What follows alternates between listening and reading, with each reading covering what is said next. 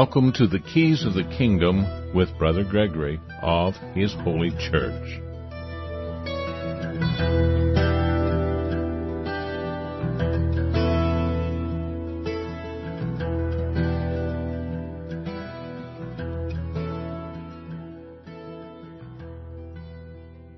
Well, welcome to Keys of the Kingdom. I'm Brother Gregory, and again, we're going to be talking about the Kingdom of God, and we're going to be talking about it by finishing up Matthew. We've gone through 27 chapters of Matthew and tried to look at things a little bit different because we're not being taught the whole truth about the gospel of the Kingdom of God by many people. And there have been many people that have deceived many. Of course, we shouldn't be surprised at that because the Bible told us that many would be deceived.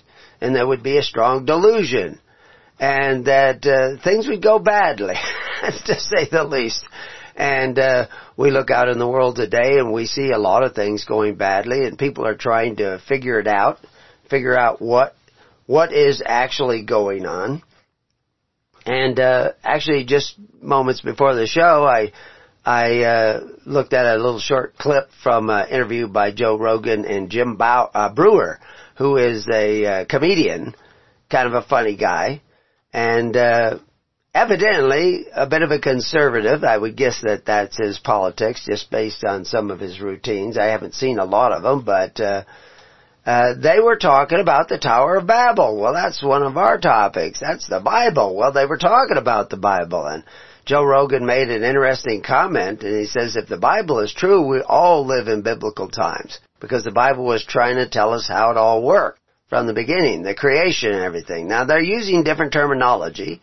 It's written in a different language. A language that was forgotten and then learned again and then forgotten and learned again. And then Joe Rogan, seeing that this is biblical times and that the Bible is, if it is true, then we all live in biblical times, and it's talking about our time as well as everybody else's time. And one of the key elements of understanding that is history does repeat itself. We're the same. Whatever God is, this creative force that created this divine design that we call God.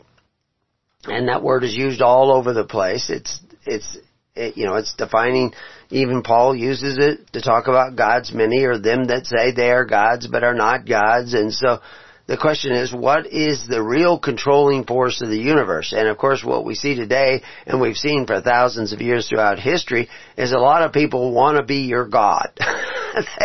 They want to control your universe, control your life, and they get power. Somehow or other they get power to do that, and sometimes people talk about, well, they get money. Well, money is just a representation of power and influence and political powers and charismatic powers where people all just listen to somebody because they're very charismatic. All that comes from the fact, well, the charismatic is basically the respecter of persons. We look at somebody and we give them and their words more authority than we give somebody else. Now, to some degree that makes sense because we look at what somebody says and we say, well, they just seem to be speaking babble. They're speaking nonsense. And of course that's what the Tower of Babel was all about, is that everybody was confounded. They didn't understand one another. They couldn't understand so much so that they divided everybody and they scattered all across the earth and developed all kinds of different languages, and because they couldn't understand. Somehow or other their minds were darkened. What were they doing? They were creating this Tower of Babel. They talk about bricks and they talk about slime and putting the bricks together. Well, you can only go up so high with bricks, and then the weight becomes so great it begins to crush the bricks. And they begin to turn to powder. And so, we have drawings of towers of Babel. Nobody can quite find where this Tower of Babel is out but how much of this is metaphor? And maybe there was a real tower representing something else. We do that all the time with buildings. We build monuments, and they're representing something. And of course, lately we've seen people trying to tear down monuments, because they find it offensive. Some of the monuments they want to tear down, if you go and study the history of those monuments, they were put up to cause healing in America. There were some legitimate things that people were concerned about in the South and were willing to fight for it. And there were some illegitimate things that they were thinking that were important and willing to fight for it. Well, the same is true in the North. The North, there were elements in the North that wanted centralized power, create literally a war machine, the industrial complex that was creating, building cannons and the foundries, and they made millions on the Civil War because they created, in shipping, made millions on the war. Who lost were people. And they died by the millions. And they devastated the South. And they burned it. And of course, now it wasn't that everybody in the South was innocent.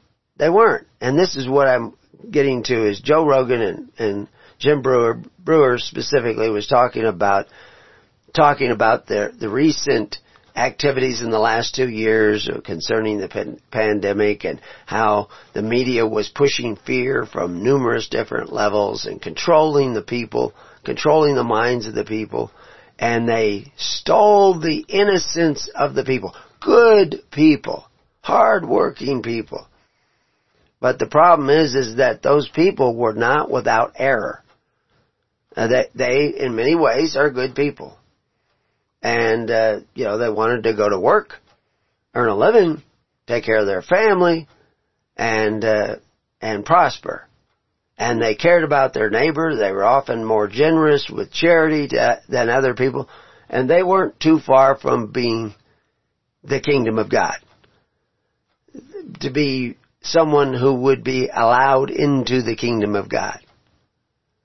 And that's really what the gospel is all about, is this kingdom of God. What is this thing that Jesus is preaching? Is the kingdom of God. And he says, if we seek that kingdom and his righteousness, we will have everything else that we need provided.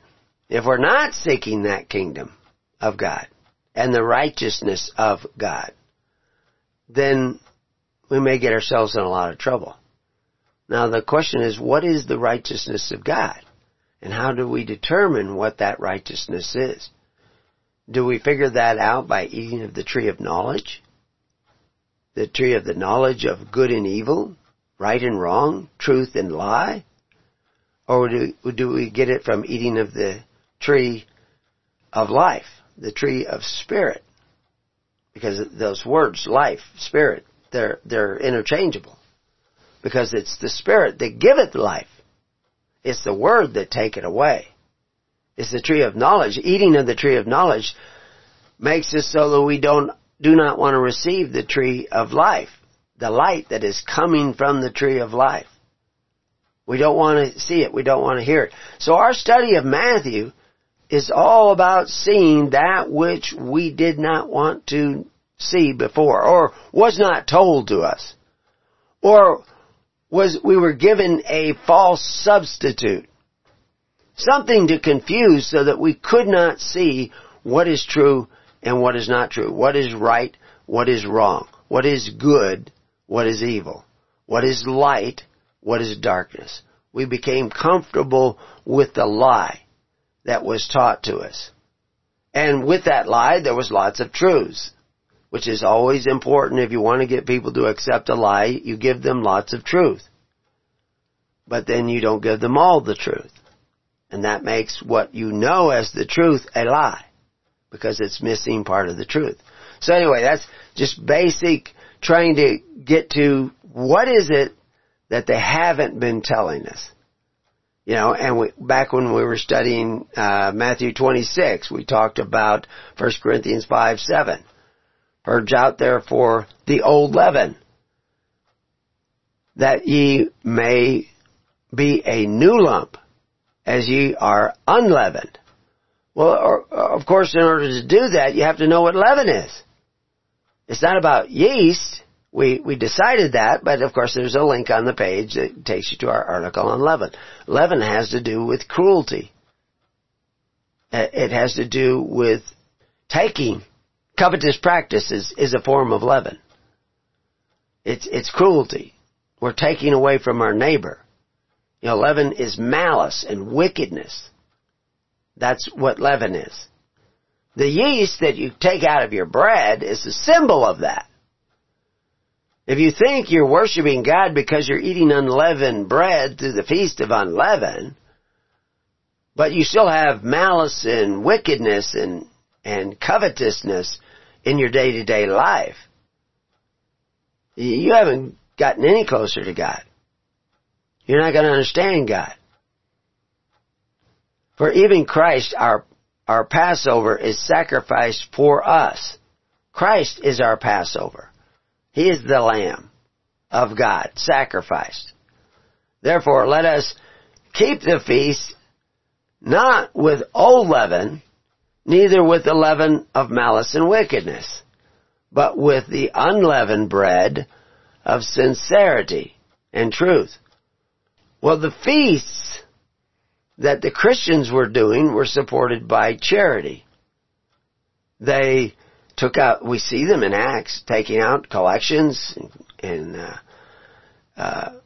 Galatia and Corinth and taking funds in Jerusalem or to Jerusalem or going to Ephesus, moving supplies around because these dearths were sweeping across the land of Rome as Rome was collapsing. And of course history repeats itself. Why was Rome collapsing? Because they had instituted free bread in circuses. They had allowed their government to commit war crimes against people like the Gauls and other nations. And when they committed those war crimes, they pilfered their societies. They stole all their gold. They stole all of the things of value to pay for their military war complex, which they created because of Julius Caesar's uncle. Before Julius Caesar, before he even became the high priest of the Temple of Jupiter, in charge of the social welfare system of Rome, then he resigned from that position to become a general, then went up to Gaul and stole everything they had, killed the men and sold the women and children into slavery and took the money and funded the social welfare system of the government of Rome. And if you were signed up with that, you could get free bread. Of course, that was the same as the Corban of the Pharisees.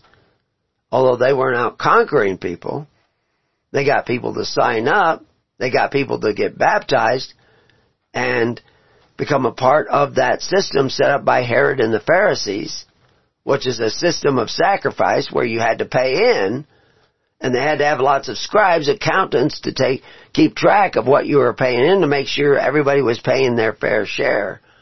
But that's not what Moses had done when he set up his Corban. He talked about free will offerings. Jesus talks about charity. He talked about loving your neighbor. Jesus talked about loving your neighbor. Not coveting your neighbor's goods. That was forbidden.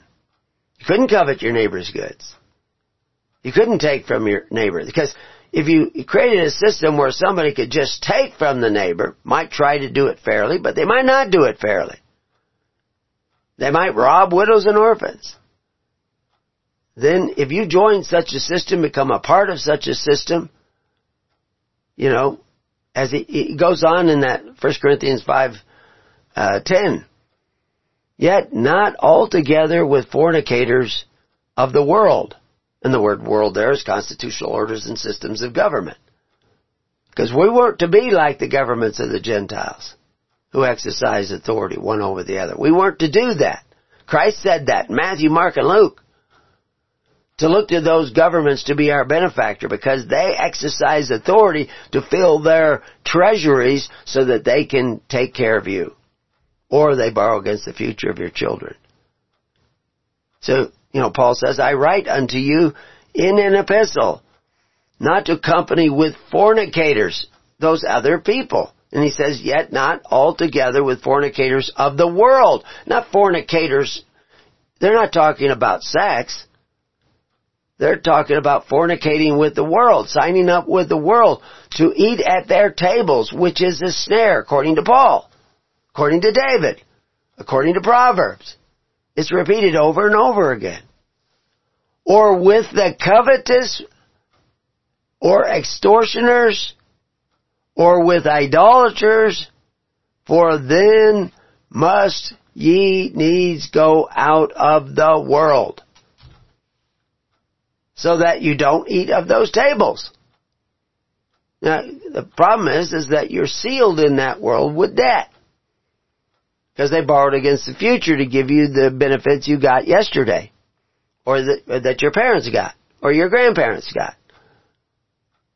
And we explain all this in numerous articles. But if this is biblical times, we need to understand the biblical language and how it relates to us today. But now I have written unto you not to keep company, if any man that is called a brother be a fornicator, or covetous, or an idolater, or a railer, or a drunkard, an extortioner. With such and one know not to eat. We can't eat at their table. Paul talks about we have another table. And of course we see Paul's table in Acts. Going around and looking at, who needs what. And providing that through charity. A different way of doing it. Colossians tells us that idolatry is covetousness. And covetousness is idolatry. To desire benefits at the expense of your neighbor through men who exercise authority is anti-Christ. Now that's hard to receive for a lot of people. For a lot of reasons. One is because a lot of people are doing that. Because they haven't heard it. They have become comfortable. But what has happened is they have not been innocent. The reason the world has had its way with you for the last 2 years, 10 years, 20 years, taking away more and more liberties. Greatest destroyers of liberties. We've said this. They knew it at the time of Rome. They said it. Everybody in Rome didn't want to hear it. Not just Christians said it. Plutarch said it. Polybius said it. Greatest destroyers of Rome are the givers of gifts, gratuities, and benefits. And if those gifts, gratuities, and benefits come from men who exercise authority one over the other, then if you're a receiver, if you're eating at those tables to receive those gifts, gratuities, and benefits, do you have an inheritance in the kingdom of God? Well, according to 1 Corinthians 6, just the next chapter, know ye not that the unrighteous shall not inherit the kingdom of God? That means they're not going to inherit the protection of God, the gifts of God. It even means that God will not hear them. Of course, that's been a theme throughout the Bible. Go all the way back to Samuel 8. Because you look to men who exercise authority to make you safe. You didn't look to God and the ways of God. And your modern preachers aren't even teaching you the ways of God. They're teaching you the ways of the world. They're not teaching you to love one another. They're teaching you to have emotions about love. But love requires sacrifice. Anybody who's raised a child knows that love requires sacrifice. And he tells us there, be not deceived. He tells us that because it's a great possibility we would be deceived. And of course, it's been 2,000 years since he's written that, so yeah, we are deceived. Neither fornicators nor idolaters, and remember, idolatry is covetousness. Covetousness is idolatry. Because you're eating at the temples of the idolaters. What made them idolaters was not their statues. It was the means and method by which those temples provided for the social welfare of society. Nor adulterers. That's the people who get completely involved, and actually go over and sign up. But he also goes on to say, nor effeminates. Because This gender confusion is coming about because we've turned our back on another truth earlier. See, when you deny a truth that is coming to us by way of the tree of life, we deny the tree of life. And the light comes from the tree of life. So, life gets a little darker. And that's what happened at Babylon. They were confused because they couldn't see something anymore. They couldn't hear something anymore. They couldn't understand something anymore. Because understanding was taken away. It's just like driving them out of the garden with the light. Because that's what drove them out. The light at the tree of life. Nor abusers of themselves with mankind, nor thieves, nor covetous, nor drunkards, nor revilers, nor extortioners shall inherit the kingdom of God. What they're going to inherit is darkness. Confusion. In darkness, you're going to be confused. You're not going to be able to tell what a woman is or what a man is. Because you're in darkness. You're not going to be able, and once you get in darkness, then things can become frightening. And you could be manipulated. And you will hate the light. You will curse anybody who brings the truth to you. And of course, this is where we went. And we need to repent of that. But in order to do that, we need to see that what we believed was true was not necessarily so. And one of the things that Jim Brewer, and I understand what he's saying. He's trying to think of these people as being innocent. And that's a reasonable, and to some degree there is a certain, Christ came that the whole world might be saved. And he actually uses the word that means constitutional order and system of government. He's not talking about the actual Constitution, because the Constitution of Rome, the Constitution of the United States are not written in according to the biblical guidelines for writing a Constitution, which we have in Deuteronomy 17. You can go read that at Preparing You, and we have footnotes to explain that. Whole books available online, so you can read it and find out where did we go wrong. And even the founders, God bless them, of the Constitution, they had some good intention.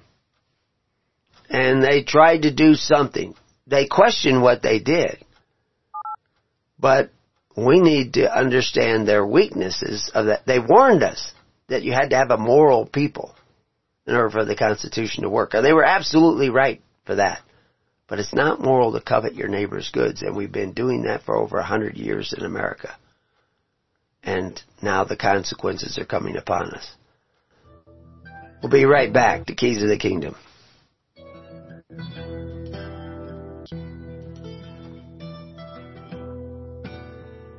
Well, welcome back to Keys to the Kingdom. So anyway, we talked a little bit about this idea of what is leaven.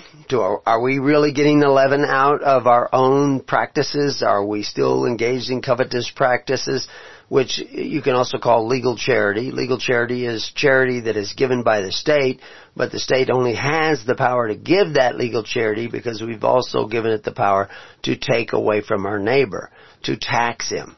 Now, there were no taxes to speak of in the nation that Moses created. Certainly, Jesus said if you owe a tax, pay the tax. But, of course, you need to know why you owe the tax. And you owe the tax because you went down and signed up for the Corban of the Pharisees to get the benefits of the Pharisees from the temple of the Pharisees that was built by the Pharisees and Herod, which was a system of social welfare that took care of the needy of society through compelled offerings. But they could only compel those people who had signed up for it. Because there was a multinational people moving all around in these different nations, if you were on a particular tax roll, you would have to pay a particular tax. Now, you might have to pay tolls and other customs when you pass certain harbors and stuff like that. But, and those, they build a harbor, you want to use the harbor, you have to pay to use the harbor. They build a road, they build a bridge, you want to go across the bridge, you have to pay that amount to get across the bridge. And those are all considered under taxes. But there's other taxes that was the Corban, the sacrifice of the Pharisees that was collected by Gabbai and Molokai ministers who were government employees who would go out there and, if you caught a lot of fish, you planted a lot of grain and you got a big harvest, you're going to have to pay more in. Even if you have cumin plants in your windowsill, they'd be coming there counting, well, we get 10% of these because you were a member. And that was the system that they set up. That's just historical. You can look that up. And they did it. Herod sent people out to baptize people because rabbinical baptism was around for a long time. But John the Baptist was doing something different. And Jesus liked what he did. He didn't go to the high priest to get baptized. He didn't go to the temple to get baptized. He went out to the Jordan River too.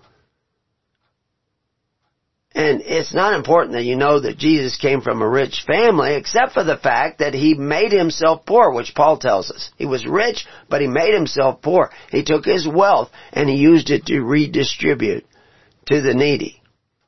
And he even told the rich man who came up, if you do all these things, give to the poor and all these kind of things, support the social welfare through charity, which is something that we don't do in America anymore. We have some charities, yes, but 90% of the social welfare is taken care of by men who exercise authority, contrary to what Christ said. Yet, we call ourselves a Christian nation. Now, Jim Brewer has joined the final Reawakening American tour in Detroit.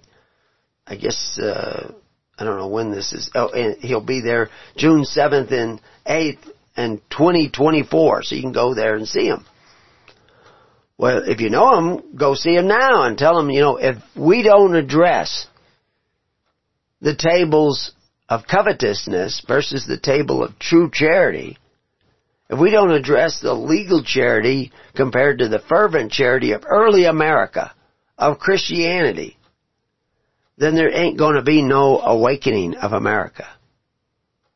We're not going to see the light.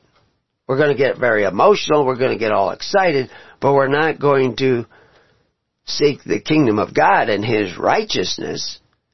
We're going to want to continue in our self-righteousness, thinking that our system, that great system that we created, this great Tower of Babel that we've created, this Babylon of Babylons that we have created, will save us. We just have to change leaders of this system. No, we have to change ourselves. And of course, we don't know how to change ourselves. We have to be changed. So the problem is, like we talked back in Matthew 26, this betrayal by Judas with a kiss. Jesus knew he was going to betray him. He told other people. That's why they're telling us he knew. Is because he knew what he was going to do, but he also knew what Peter was going to do, deny him. But when he comes up, and Jesus said unto him, Friend, wherefore art thou come? Well, he knew why he came. When he kissed him, it was a kiss of betrayal. And lots of people are going to church and saying they praise Christ, and Christ talks about this. There are many who will say, Lord, Lord, but they betray Christ by not doing what He says. He told us not to be covetous. He told us to keep His commandments. But we've created systems of covetousness. In verse 64 of Matthew, he says, Jesus said unto him, Thou hast said, nevertheless I say unto you, hereafter shall ye see the Son of Man sitting on the right hand of power and coming in the clouds of heaven. So what's he talking about? And who's he talking to? Of course, we've said that. He's talking to Caiaphas. He's saying that he's not talking about necessarily second coming. He's saying to Caiaphas, you're going to see me coming upon the clouds, the right hand of God. And of course, if you go back to Daniel 7:13, he says, I say in the night vision, and behold, one like the Son of God came with the clouds of heaven and came to the Ancient of Days. And they brought with him what? Before him. What? well, in the footnotes on that page of Matthew 26, it will give you links so that maybe you can understand what they mean by before him. And there was given him dominion and glory and a kingdom, that all the people, nations, and languages should serve him. His dominion is an everlasting dominion, which shall not pass away, and his kingdom that which shall not be destroyed. But of course, we see, those of us who see a little bit, we're seeing that it seems like they're trying to destroy all the liberty in America. But of course, we're doing that because we've engaged in covetous practices. We've eaten at the table of rulers, and we have consumed their dainties with great appetite. All these are references to what it's told us over and over again in the Bible. Proverbs. We have articles, dainties. Articles, put a knife to your throat if you be a man of appetite. But yet, there is a need for social welfare in society. But the means and method make a difference. The ends does not justify the means. That's a revised Roman saying that the ends justifies the means. It originally meant the means justifies the end. That what you're seeing, all the chaos, all the loss of liberty, is because we're not so innocent. And we have need of repentance. And of course we're going through Matthew so that we get an idea of what that repentance looks like. And just like we went through Exodus. Because in the New Testament they're going back to the places like they just went back to Daniel. He was quoting from Daniel to Caiaphas. So that Caiaphas would know, you'll see me coming upon a cloud. And this is why I don't like the term second coming, because that's not in the Bible. There's no reason to believe there isn't a second coming, a third coming, a fourth coming, a fifth coming. Why are we putting numbers on it? Jesus didn't. And history does repeat itself. But we want to learn from the lessons of the past so that we're in the right place whenever God does manifest himself. In order to be in the right place, we may have to turn around from the place we've been going to for the last 100 years or more in America. And they tried to turn around when they came to America. And they would say, when they got on their ship to come over here to America, goodbye Babylon, goodbye Rome. Well, it's back again. Rome and Babylon are back again. We have instituted systems of social welfare through the temples of Rome. We have an article on Rome. Go read that. See the similarities in history. Some of the truths are not always comfortable. But the truth has to be what you seek. And in the way of Christ, we will find that truth. So if we go to Matthew 28, the last chapter of Matthew, it begins in the end of the Sabbath, as it began to dawn, because the end of the Sabbath is at dawn. It's not a sunset. Beginning of Sabbath is at sunset, and the end of Sabbath is the next day. So that's what they're telling you. And we have an article about, 3 days in the tomb, and give you a little, because it gets kind of confusing, because everybody has their, there's 4 different Gospels, and they talk about things differently. But the important thing is that we repent and turn around, start seeking the kingdom of God and his righteousness. But at the end of the Sabbath, as it began to dawn toward the first day of the week, came Mary Magdalene and the other Mary to see the sepulchre. Now, there are actually more people that came. We see this talked about in, I think, Mark 16. And when the Sabbath was past, Mary Magdalene and Mary, the mother of James, and Salome had bought sweet spices, and they might come and anoint him. And in Luke 24:9, and returned from the sepulchre and told all these things unto the 11 and to all the rest. So there was more than just the 11 remaining apostles. Judas is gone. It was Mary Magdalene and Joanna and Mary, the mother of James, and other women that were with them, which told these things unto the apostles. And their words seemed to them as idle tales, and they believed them not. So we know there's at least 3 names there of women that were there at the temple, but it does say that there were other women that it says, and other with them. And it puts in parentheses or in italics, depending on which Bible you're looking at, women that were with them. The women that were is not in the text. That's what, when you see those italics in the King James Bible, it means that's not in the text. They just put it in to try to make it easier to understand. We don't know if the others with them were only women, but it may have been. And their words seemed to them as idle tales, and they believed them not. Now we'll look at what they said they saw. You know, they talked to an angel sitting on a stone. They talked to Jesus. Some of them did, and they couldn't believe it. They didn't accept it. In John 20:19, then the same day at evening, being the first day of the week, when the doors were shut, where the disciples were assembled to fear of the Jews, came Jesus and stood in the midst and saith unto them, Peace be unto you. So Jesus is walking around. He is doing these things. And that's what they're reporting.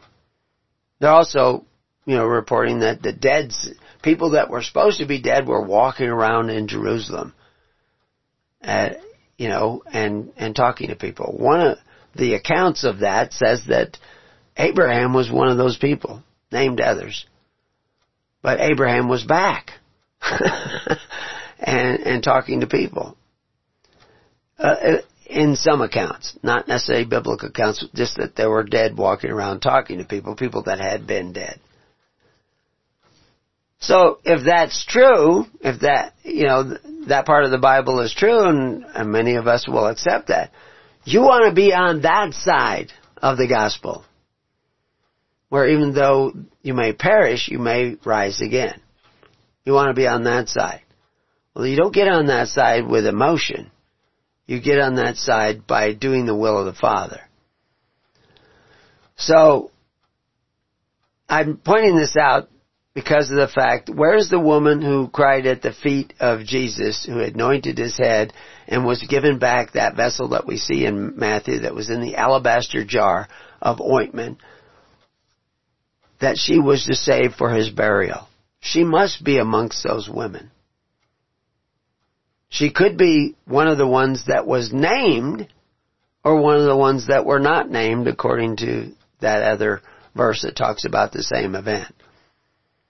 But when Jesus hands the alabaster jar back to the woman, says, save this for my burial, I would suspect that woman was going to be there at the break of day. She might even have left when it was still dark out, which of course we have accounts of. And because that was so important to her, to be there. And Jesus said that this is going to be a memorial for that woman. Well, we don't even have a name for that woman. Or do we? Do we have a name for that woman? And it's not important for your salvation, but it may be important for you to realize that somebody has gone to great lengths so you don't know the name of that woman. Because the way they work in false doctrine as they remove some of the truth, the inconvenient truths, they move them out of sight, out of mind. They don't mention them. They don't bring them up. What are the weightier matters? If your pastor hasn't told you already what the weightier matters are, if you're not thinking about that every week when you get together, you need a different pastor. If he isn't addressing the weightier matters. Because Jesus said they were the weightier matters. And he was condemning the Pharisees because they weren't attending to them. So you should be attending to them. Most Christians can't even name what they are. And those guys at the Reawakening of American tour, they need to understand what they are, but they also need to understand what the kingdom is. In verse 2 we see, and behold, there was a great earthquake, for the angel of the Lord descended from heaven and came and rolled back the stone from the door and sat upon it. Was this while they were going to the tomb? No. And this is important to understand in Matthew. Is that he puts things in, it's kind of like you're watching some movies do this, where all of a sudden you're in a flashback. Now sometimes when they go into that flashback, they'll change the screen a little bit or change something so oh wait a minute, this is not the same story. It's a flashback. I'm going to tell you what happened before they got to the tomb. They're on their way to see the sepulcher.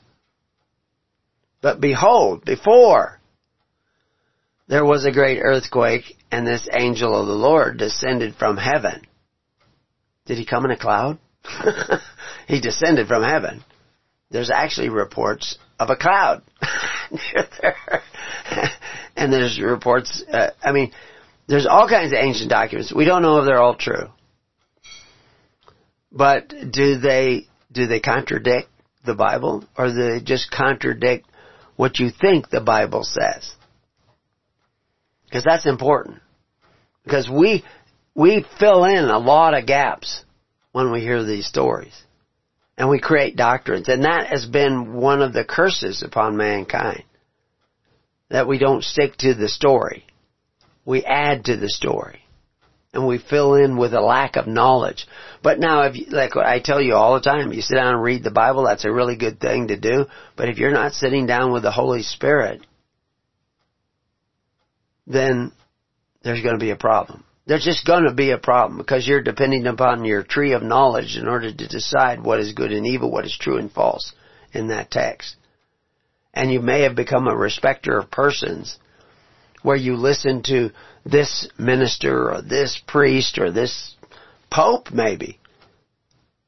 And all you have to do is put in the right pope and he can steer you wrong.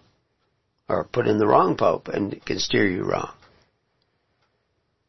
Or priest, or minister, or street evangelist. How will you know who to listen to? Well, you're supposed to be listening to the Comforter, the Holy Spirit. What keeps the Holy Spirit from entering into your heart? The leaven of unrighteousness. And when you turn around and say, I'm not going to eat this pig slop anymore that everybody's feeding me, I'm going to go back to my Father's house and be a servant in my Father's house, God will run out and embrace you, and you will have a feast of truth laid out before you. If you think you already got it where you're at, if you're too comfortable in the pigsty, and you don't want to repent, then what I share with you will probably not help you. Verse 3, his countenance was like lightning, and his raiment white as snow. Well, lightning, especially at night or even in the daytime, it glows brighter than everything else around it. And so there was actually light emanating off of this individual that they call an angel. A messenger of the Lord. That's what the word actually means, a messenger. And for fear of him, the keepers did shake and became as dead men. The keepers, who are those? Those are the guys put there to guard the tomb. Remember when we talked about that? They knew that there was talk of him rising again. So they knew all that stuff. They had heard that. There was a lot more preaching going on than we have in the biblical text, and it was getting around. And they thought, well, they're going to steal the body and say that he rose, so we had to put a guard on it. But they were froze solid. They couldn't move at the sight of this angel. So that's the flashback. Now we go in verse 5. And the angel answered and said unto the women, Fear not ye, for I know that ye seek Jesus, which was crucified. He is not here, for he is risen. As he said, come see the place where the Lord lay. And go quickly and tell his disciples that he is risen from the dead. And behold, he goeth before you into Galilee. There shall ye see him. Lo, I have told you. So that's what the angel said. And of course the women immediately departed. It says, departed quickly from the sepulchre with fear and great joy. So it wasn't the fear that makes you, all afraid and, I've got to do something to save myself. And no, it was a fear of respect, of a great, this is one of the problems with language. I just was looking at the original Greek in Acts, Acts 2, and because some questions came up, I expanded on several articles that we have there. And I actually put the Greek text in at the bottom of the page so you can review it for yourself and try to find out where are they steering us wrong. What word have they shifted the meaning of just a little bit so they can get in their doctrines, fill in the gaps with their doctrines so that they block the Holy Spirit to get you to believe a lie. Because people use Acts 2, part of Acts 2, to promote socialism, which is Antichrist. Socialism is what killed Rome, destroyed Rome. Benefits through legal charity, which is what social redistribution of wealth through the men who exercise authority, through government. That destroys liberty. There is redistribution of wealth in the kingdom of God, but it's through charity. Not legal charity, but fervent charity. Daily charity. Not just charity when you see a particular need, but you daily want to, like that angel, shine the light of God out of you in whatever form, because charity comes in many forms. It's not always money. It's assistance, it's help, it's generosity. And America used to be the most generous nation in all the world. It still may be, but all the world has gone very much the opposite way of generosity because the whole world has followed after the ways of Nimrod and Babylon. And of course we have an article up on Nimrod so you can find out why he was called a mighty provider instead of the Lord. But they changed the meaning of that word to hunter. He's a mighty hunter for the Lord. And of course the word for, it's the word for that is most distinct. Because it means, in legal terms still today, the word for can mean instead of. I take this woman for my wife. Not as my wife, but instead of my wife. That's how you perform a legal marriage instead of a lawful marriage. It's subtle. But who else is subtle in the Bible from the beginning? It's the devil. It is the adversary who wants you to do contrary to the will of the Father. He wants to cut you off from the Father so you lose dominion. But the kingdom of God, that dominion we just read in Daniel, is forever and ever and ever. So, where are you? Well, we'll find out when we come back to Keys of the Kingdom. Welcome back to Keys of the Kingdom. So, the women just heard that Jesus Christ is risen from somebody who's sitting on top of a rock that was rolled in front of the tomb, and he's glowing. His garments are glowing. This is spectacular. The guards have already left. They're gone. They took off. And we'll see more about them in other locations but of the text. But they're gone. But now these women they're told to go quickly. So they're probably almost at a run. I don't know how old everybody is, and maybe they're splitting up a little bit. But we see in verse 9, and as they went to tell his disciples, behold, Jesus met them, saying, all hail.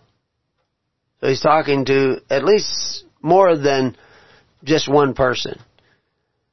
And they came and held him by the feet and worshipped him.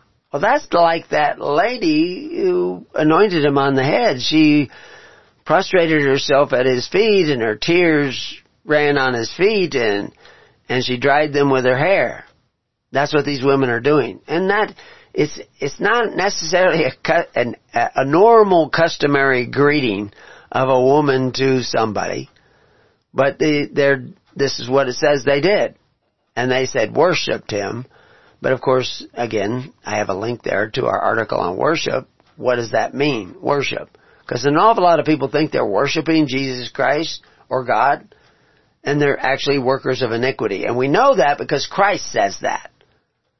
He says there would be many who would say, Lord, Lord. But they're actually workers of iniquity. I don't know them. They don't know me. They think they do. You don't want to be amongst those people. You want to be amongst the ones that actually may be beginning to know who Christ is.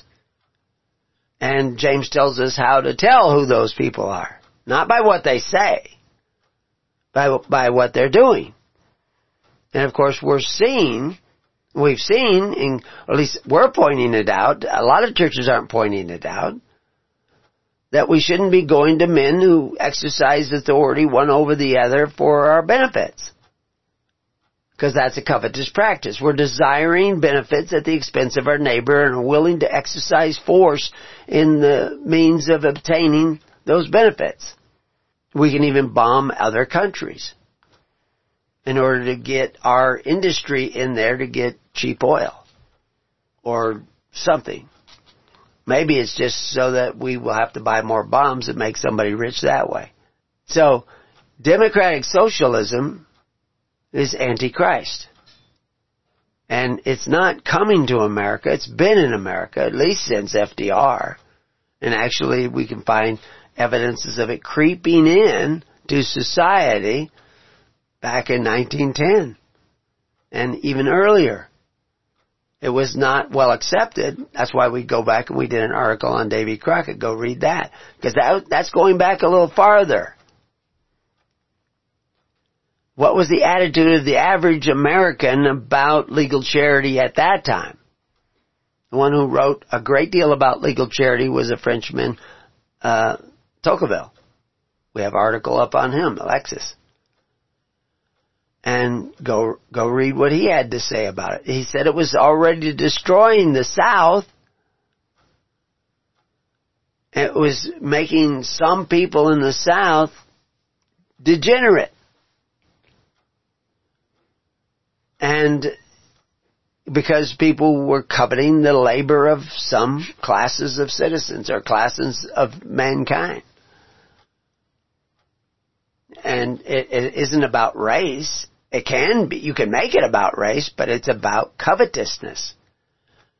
See, all the people that are, crying out now, why are all the people crying out for reparations? They're all socialists or democratic socialists. Is because they still covet their neighbor's goods. They still believe in slavery. Because slavery is what we had in Egypt, which is why we did Exodus first. We have a whole series on Exodus. You can go back and study. What was the bondage of Egypt? What was that enslavement in Egypt? It was just that 20% of your labor belonged to the government. That's what made you slaves in Egypt. That you had to pay 20% of your labor. Now Joseph put a ceiling limit on it. He said it could only be 20%, but through crafts of state you could create greater burdens. But then again, that was the leaven that we had to get out, that wickedness and cruelty of taking a bite out of our neighbor through men who exercise authority, because that always devours our liberty and devours our free choices and takes them away from us. Always has, always will. It's just built into the system. So Joe Rogan was right. It's telling us how the world works. And Joe Rogan, to some extent, is a little bit of a democratic socialist. I think he was a Bernie Sanders guy, at least to some degree. He's kind of shifting about, but yeah, that's what happens when there's an actual, real awakening. But I'm afraid the Reawakening American Tour is not going to address this. The Republicans don't address this. They're just the other side of the same coin. So this voice, which we see here, according to Matthew, says, all hail. And they heard the voice. And they saw who it was, and they fell down at his feet. Then said Jesus unto them, be not afraid. Again, constantly, fear not, be not afraid. They're constantly, because it's fear that drives us to false doctrines of men. He says, go, tell my brethren, my brothers, that they go into Galilee, and there shall they see me. Because now the angel said he was going to Galilee, according to this report that Matthew, it's a second-hand report. He wasn't with those women. Somebody told him. He writes it down. And he's inspired to write down. But, some of the stuff in Matthew seems to conflict with some of the stuff in some of the other Gospels. But the essential theme is there. The inspired theme is there. And if you read it, not to obtain knowledge, but to obtain the wisdom of God, and you sit down with the Holy Spirit, humbly willing to admit where you have previously accepted false doctrines, you may begin to understand the whole truth. Now, there's another shift of gears. When you look at the actual text that we have, we don't have all these chapter divisions and numbered verses. As a matter of fact, the words are just kind of running right together. And there isn't punctuation like we see in the text. When I went through Acts 2, down there verses, like 46 and stuff, they're almost identical in all the different versions of the Greek text that we use to take the Bible from. But in one version I found they had added an extra comma. And so as an exercise, I went to these Google translators and I let them translate the paragraph without that extra comma and with that extra comma and see what they came up with different. When they saw that comma, it shifted their AI translators to change the meaning. And I was doing it to see which of these translators were doing a better job. And in some cases, some of them got certain things. But what it appears that the software, all AI is software, is that when it comes to a word that they don't know, they kind of do it like a spell check. They think you misspelled the Greek word. And they jump to another word that's almost spelled the same but different. And they did that with several words in that small little, 4 verses text. Even in the one verse that had the comma, they did that. There's actually some other differences between the different Greek texts that are all used to translate the Bible, because Textus Receptus isn't just one accounting of the text. There's a number of them, and they're not all identical. There's little things that they change. And some of them are fairly innocent changes. They're not big deals. But the translator had trouble with it, mostly because it was, older Greek. It's not the modern Greek. And you could see that if you know the evolution of the Greek language, because things have changed, Like when they say, almost every translator translated the word that we see, that we translate into signs and wonders, the word that means wonders. Almost all these new AI translators translated it into monsters. The word wonder was translated monsters. So monsters and signs. People looking for monsters and signs. That's the way they translate it. Well, that's because they're using modern Greek. And over thousands of years, the word that wonders, which means things that astonish us, things that surprise us, has become to mean monsters, because monsters astonish us and surprise us and jump out of the darkness. So that's the evolution of language. But, I only look at these things in order to see, how did they get you to steer off the course? The course is simple. I say it in every show. Is that we got to go back to the ways of Christ. which is the way. The way of Christianity was called the way. It wasn't called Christianity. And it was a way where we lived by faith, hope, and charity, and not force, fear, and fealty, which is why they keep saying, fear not. Because if I tell you to stop eating at the tables of men who exercise authority, stop taking the benefits of men in governments that exercise authority to obtain that which they give you as benefits, stop eating at those tables, you're going to be afraid to do that. You say, well, I won't be able to survive. I won't be able to make it. Well, I say, fear not. And of course, that isn't where we start. That's what happens when you come out of Babylon. Everybody wants to come out of Babylon. But that isn't where the gospel starts. The gospel starts with repent. Think differently. Turn around your thinking. Start seeking the kingdom of God, the government of God, and His righteousness, which doesn't include men who exercise authority one over the other and force the contributions of the people, the Corban of the people, the sacrifice of the people. It's a different system. What does it look like? It looks like people sitting down in the tens, hundreds, and thousands, which Jesus commanded His disciples to make the people do, so that the people would start to share amongst themselves. They would organize themselves into a body. Jim Brewer was talking about how they were destroying society by separating us all, so that we couldn't understand one another. That we've already fallen. Babylon is about falling. We've already built it up and we've already fallen. We've broke the bonds, the social bonds of a free society, which they talk about in our article on Davy Crockett at Preparing You. The social bonds were created by that fervent charity in the local community, and communities caring about other communities outside of their own. Communities at a great distance, which of course is the sacrifice of the red heifer. But we're not doing the sacrifice of the red heifer. We're following after the ways of warlords and Nimrods of the world. And we don't even see it, because our eyes are darkened. And so we have to see something of the gospel and turn around our thinking and go back the other way. But we've been bribed by the gifts, gratuities, and benefits of men who exercise authority.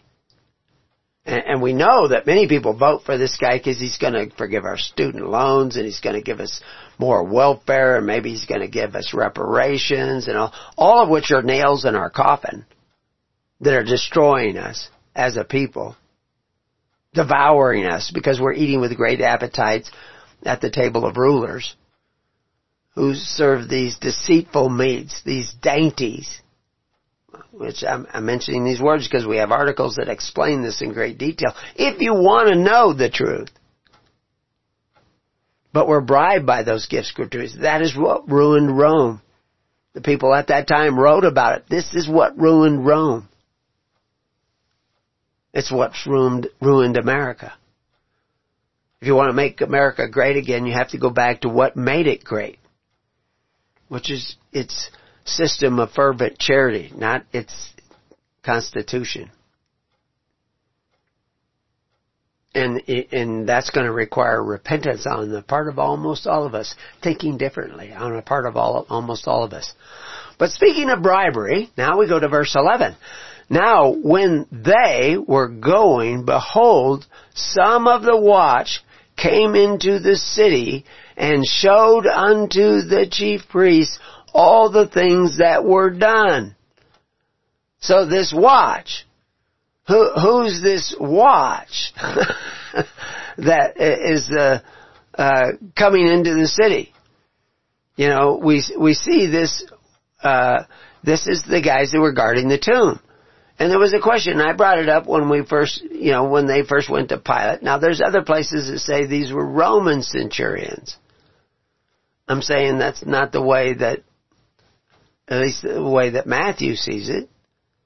And of course he says that Pilate says, you got your own guards, your own soldiers, your own police force, your own state troopers.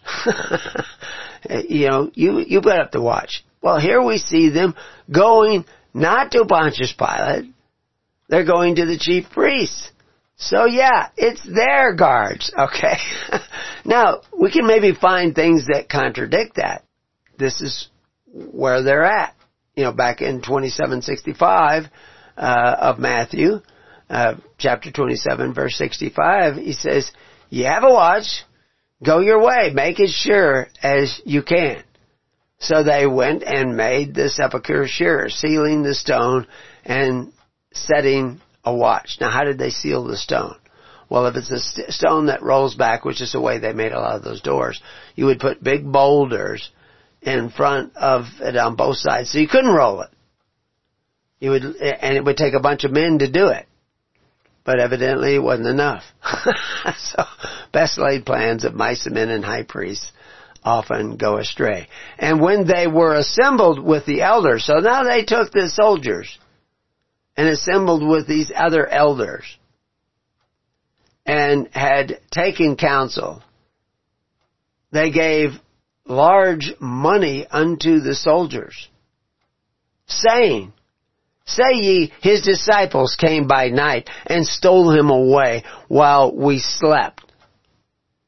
And if this come to the governor's ear, we will persuade him and secure you, protect you.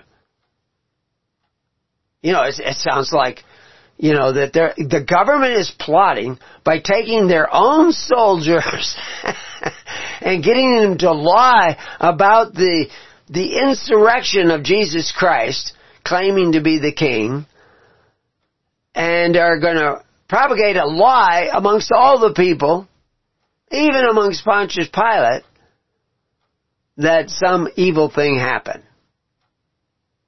And it says here, so they took the money and did as they were taught, and this saying is commonly reported amongst the Jews until this day. So how long will January 6 reports continue to contradict what we see as facts?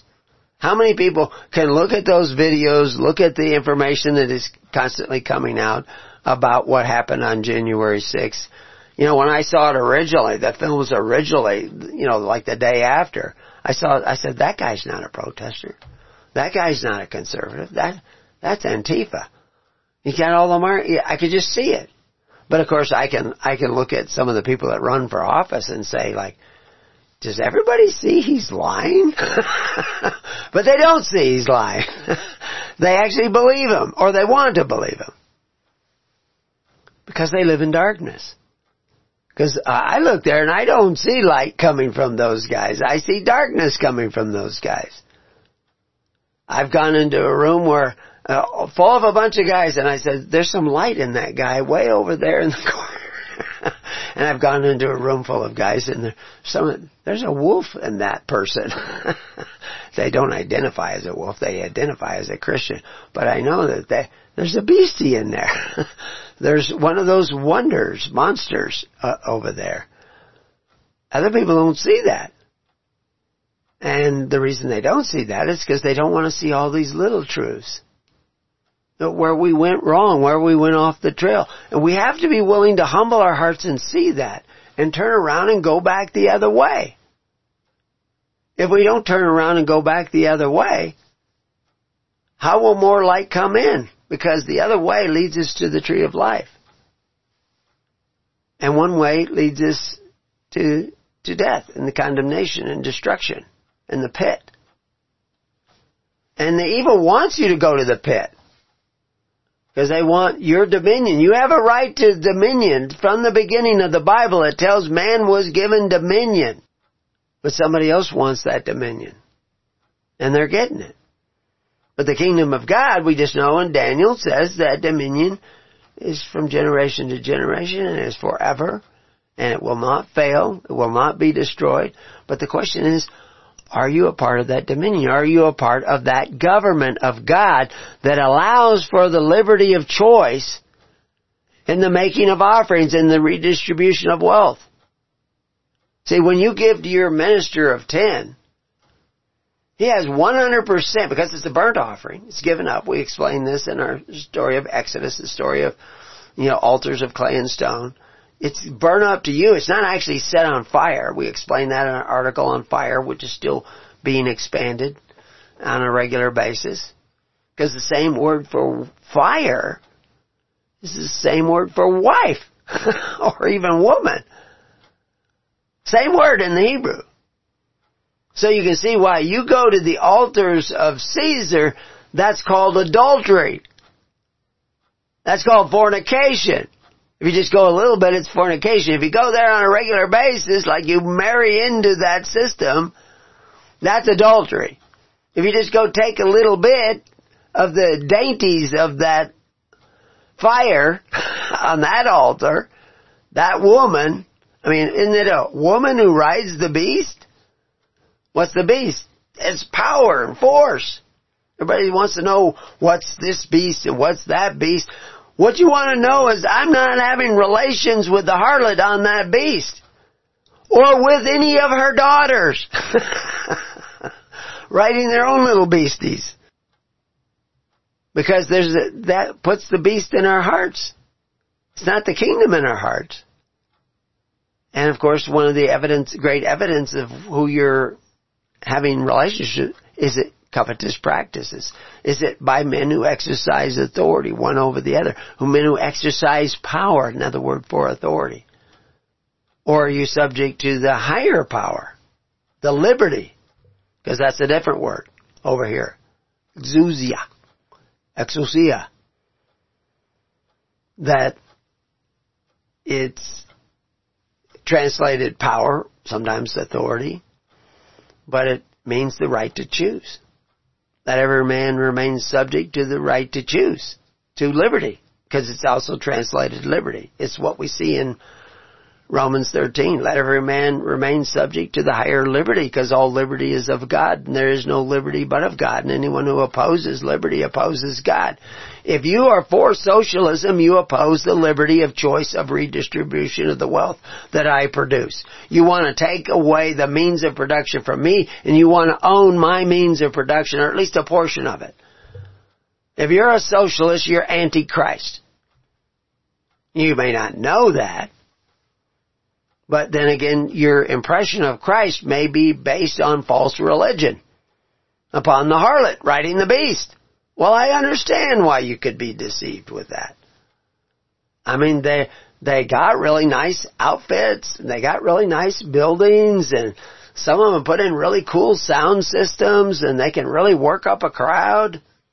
And you'll see that at the final Reawakening American tour.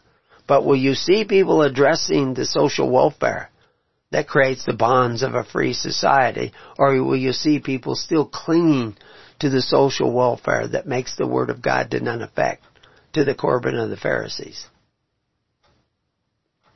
So, the guards took bribes. Don't take a bribe. Bad thing. Then the 11 disciples went away into Galilee, into a mountain where Jesus had appointed them. Where's that mountain? They went away into a mountain. So is there a way into some mountain where you go into a mountain? Where's that? Well, nobody seems to know. There's all kinds of speculations about that. We'll do a little speculation about that. But there's symbolism in that. This is not just put in there by accident, but we'll have to do that when we come back to Keys of the Kingdom after another one of those brief breaks. So stay tuned. We'll talk again.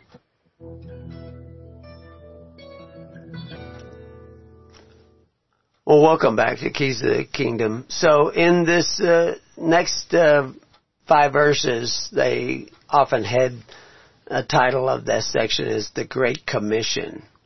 And we see that repeated many times.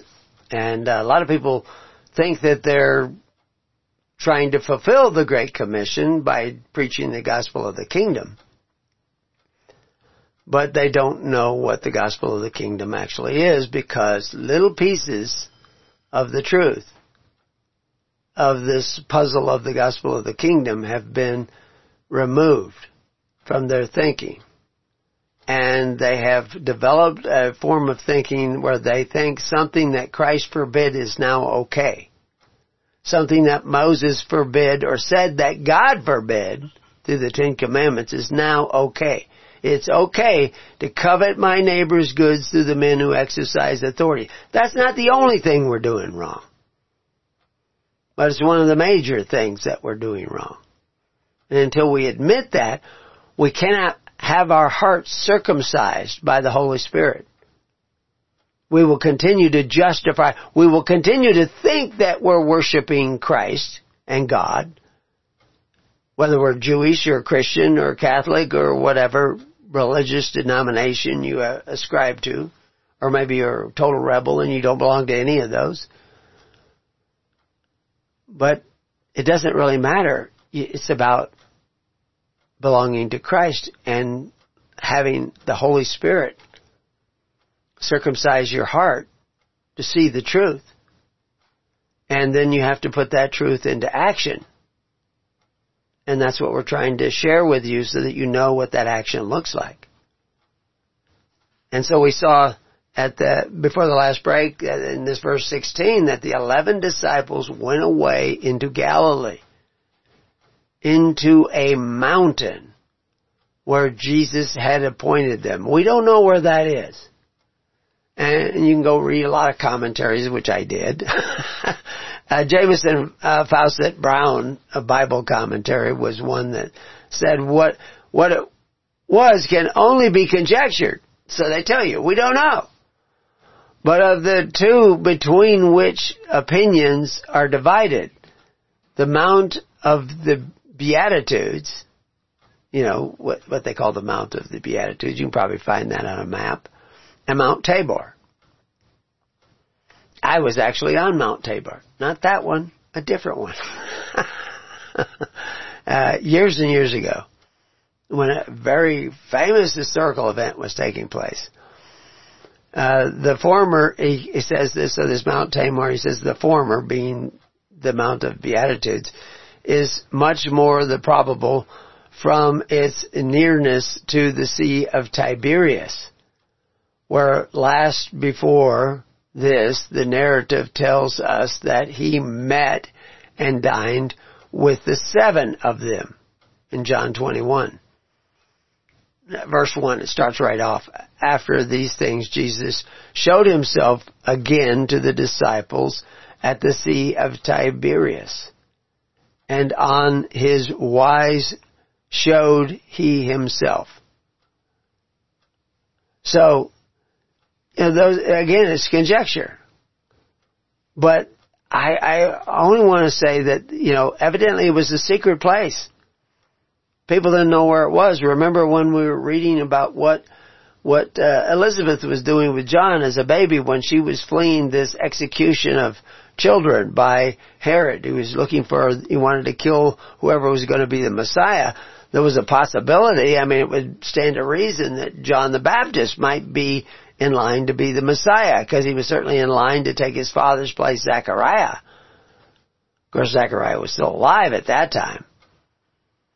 But Zechariah, according to this other gospel that is outside, it's an apocrypha gospel, that guards came to talk to Zechariah trying to find out where Elizabeth was, and he didn't know where she was. Of course, the report is that she was in a cave inside of a mountain, where the mountain opened up and took her in. So, what is that? What's going on here? So there's all kinds of things in the Bible that nobody tells us what they are.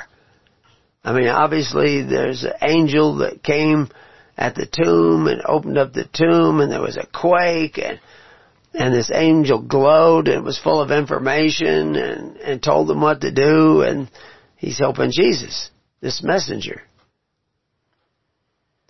And then there's this when Jesus goes up in the clouds at the resurrection, that there's these men standing by, dressed also in white. They don't seem to be glowing. Nobody said anything about it.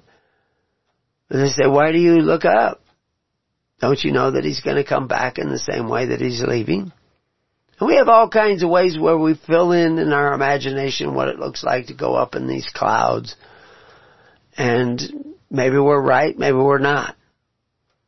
Don't cling to the inspiration of artists and theologians. Don't be a respecter of persons. Ask the Holy Spirit in your heart. And if you want to hear what the Holy Spirit has to say, you have to watch and pray. We've talked about that. So that's what you need to be doing. And you need to be sitting down in the tens, hundreds, and thousands and acting like you want to become a part of the kingdom of God. And this is what we write about, and this is what we talk about. But if you don't, if you just want to get worked up at church and feel like, you believe, so therefore you're saved, you can be like that guy who the flood was coming and, a Jeep came by to haul him to safety and he says, no, I trust in the Lord. And then eventually a boat came by when he was on the roof, and said, we'll take you to safety. And he says, no, I'm going to trust in the Lord. And then a helicopter comes by and throws down a rope, but he won't take it because he's trusting in the Lord. And then he drowns.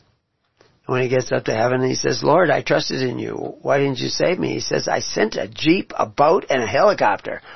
So, of course, that's a joke. But the reality is don't tempt God.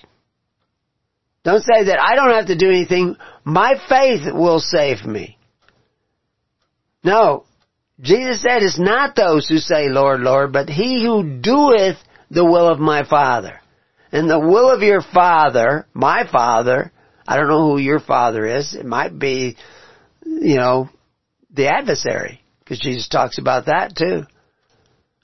But the will of my Father is that you love your neighbor as yourself. That you even love your enemy. You even call Judas a friend. You think those words didn't echo in Judas's mind when he realized that his plot, I don't believe that he was plotting against Jesus. He was plotting against the way of Jesus. He thought that Jesus would do what these guys were tempted to do, that he would use his power to strike these guys down and raise up the kingdom and everybody would follow him. But he didn't understand the kingdom. And he erred. And something happened to him. But he heard those words, friend. What are you doing? Well, I say out to you, friends, what are you doing to seek the kingdom of God and his righteousness? Verse 17, and when they saw him, they worshipped him, but some doubted. And Jesus came and spake unto them, saying, all power is given unto me in heaven and in earth. So he says all power there. What word is that in this word all power? It's in verse 18.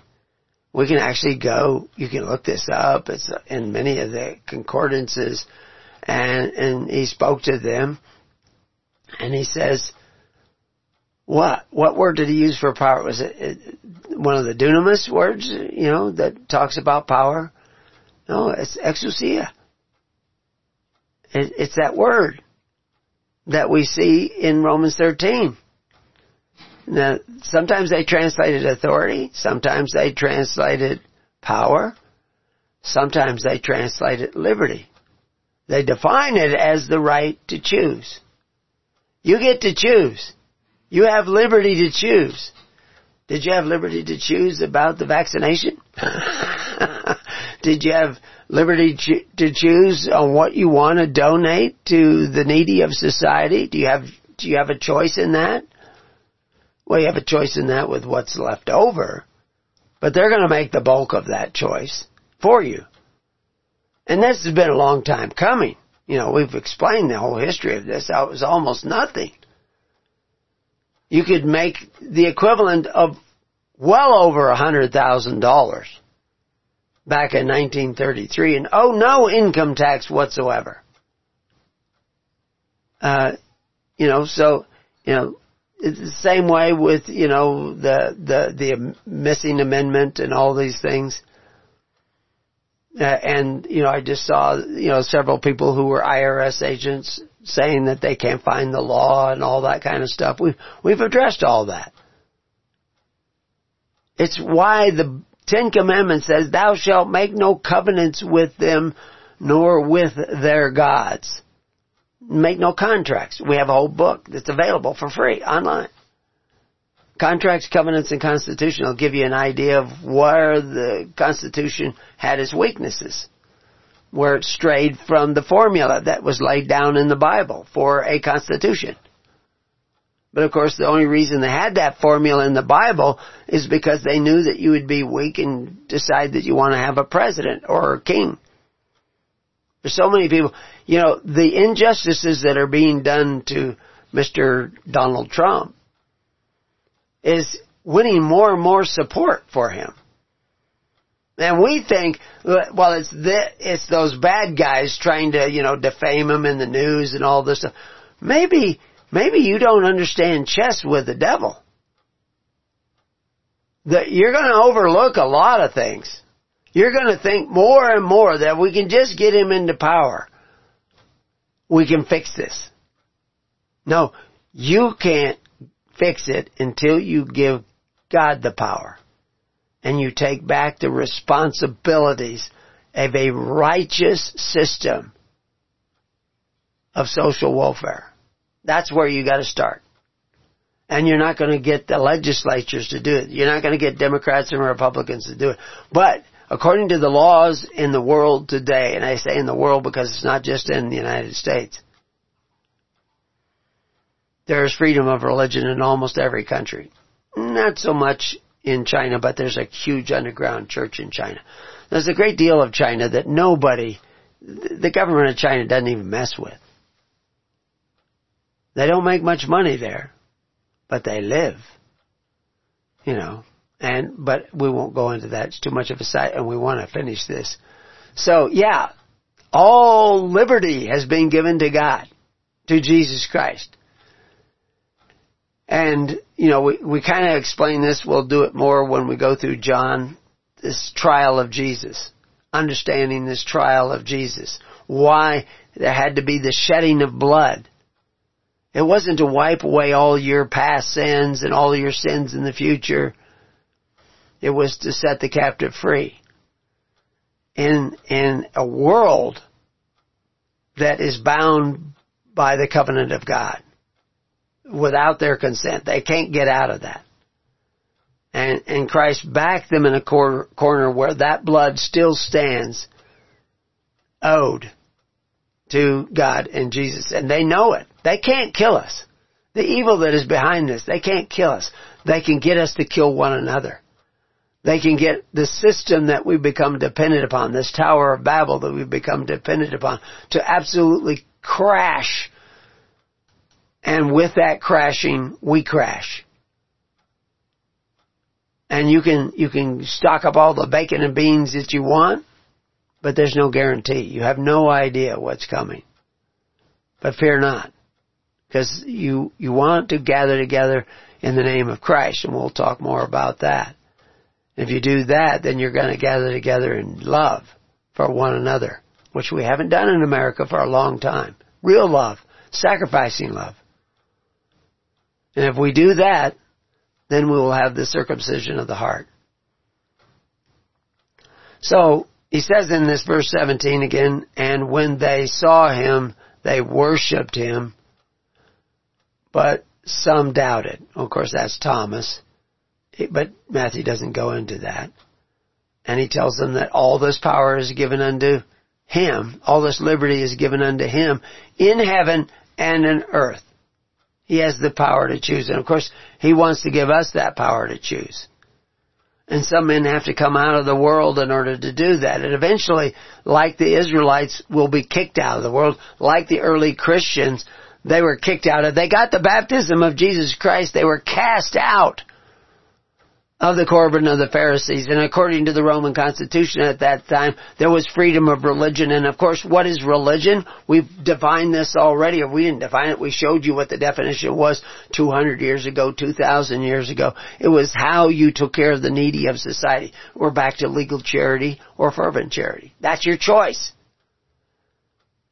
And the kingdom is a system whereby you can do that.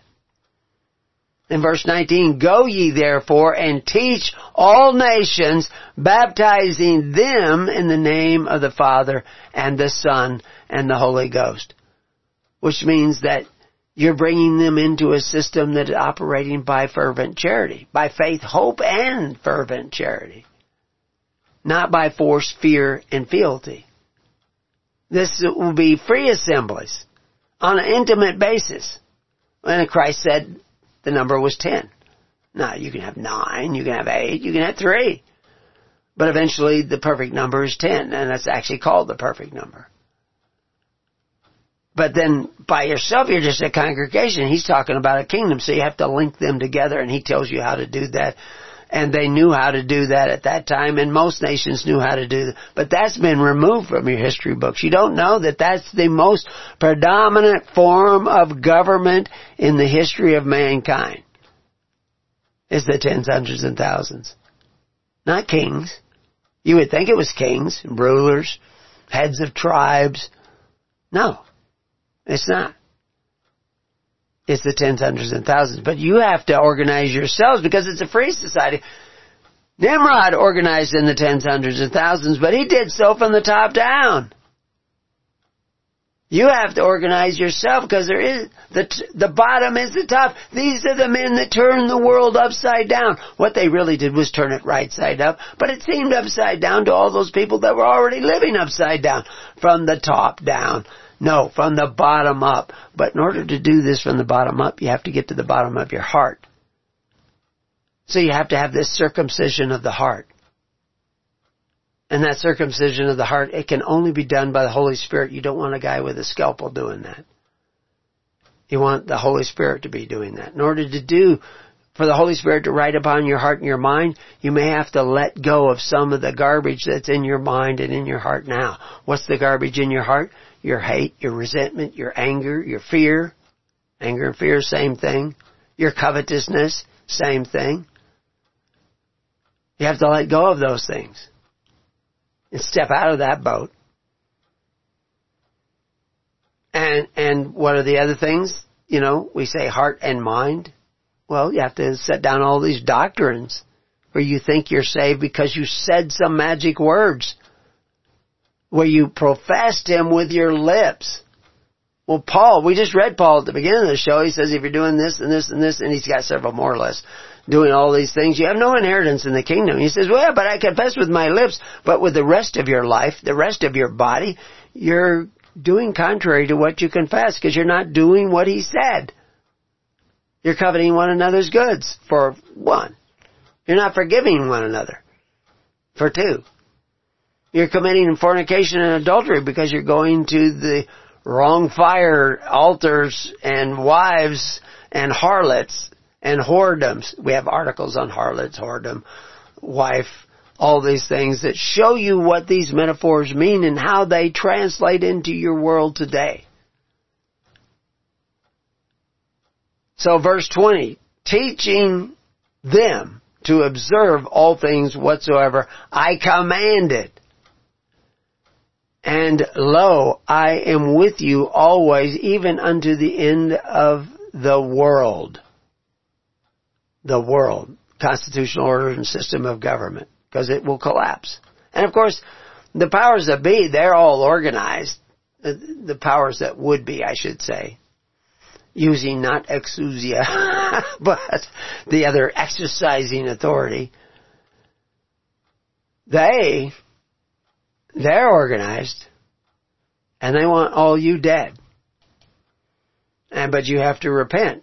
So, I mean, we can go through and read in Matthew 7:21, not everyone that saith unto me, Lord, Lord, shall enter into the kingdom of heaven, but he that doeth the will of my Father, which is in heaven. So if you're not doing the will of the Father, that's pretty good. Even being born again, If you read the next few verses, if you're doing works of iniquity, which includes covetous practices, you're not born again. You may want to think you are, but you're not. Not according to what it says in the book. You go read it. We'll be reading it when we go through John, but also, in John 14 it says, if ye love me, keep my commandments. In 14:21 he says, he that hath my commandments and keepeth them, it is that loveth me. So if you're not keeping his commandments, you may say you love him, you may say you're doing great signs and wonders in his name, but you actually don't even know him. You don't really love him. You love an image of him that you've created in your own mind with the help of theologians that have created the doctrines of men. And he that loveth me shall be loved of my Father, and I will love him and will manifest myself to him. If ye keep my commandments, you shall abide in my love. That's John 15, next chapter. It just goes on and on and on. And it's not keeping his commandments if you covet one another's goods through the men who exercise authority. You're actually doing contrary to what he says. So to understand the significance of this verse, you need to know that it is not your study, intellectual examination of these words, but the Holy Ghost that can teach you all things. Because you don't even know how to give charity without the Holy Ghost. You may, just as you could be visited by angels of light, you could be visited by angels of darkness and be bestowing upon them your wealth and charity. So you need to have a discernment so you're not giving that which God gave you to demons, to the wicked. How do you judge the wicked? Well, there's lots of different ways, but really, ultimately, they can deceive you. So you could be, could be a politician. You're donating to his campaign. You could give $10,000 to his campaign. I don't know if that's legal or not, but whatever is legal. But, or you could be giving to the campaign of Christ. Way back in an election when my kids were really little, there was an election and people were putting up signs, vote for whoever. I don't know. I think it was back in the days of when Ronald Reagan was first running or something. And they were putting them up on our corner, which is on a highway out in the middle of the desert. It was just an empty corner. And my daughter, one of my daughters, I think a couple of them worked on this, and they put up, they had vote for so-and-so and vote for so-and-so. They put up one, vote for Jesus. And they put them up there in the corner amongst all these other signs and everything. Somebody was coming along and taking those signs down and burning them. And it started after they put up the vote for Jesus sign. Well, my daughter just made another one and put it up there. And then I finally caught the guy who was doing it. I mean, it's a long ways from here, but I happened to drive by and there he was packing up the signs. Yeah, he now lives right next door to me. He's retired. But I've known him for a long time, and he's a government man. But still working on his soul. We'll see where it goes. I doubt he's listening to this recording, but you never know. So everyone should humble and seek that, be humble in their heart and seek that kingdom of God, and we're describing it. And it's not what you're hearing in most of these churches. They're saying it's okay to go to men who exercise authority. But that will only get you the wages of unrighteousness, and they talk about that. They also call it the rewards of unrighteousness. It's the same words in the Greek. But that's those dainties of kings, the dainties of rulers, that makes the word of God to none effect. That poisons you, cuts you off from the light of the Holy Spirit. And so we need to look at these things differently. The kingdom was taken away from the Pharisees because they didn't want to see this truth. But until then, we'll have to meet again on the network. Join us. Peace in your house, and may God be with you. God bless.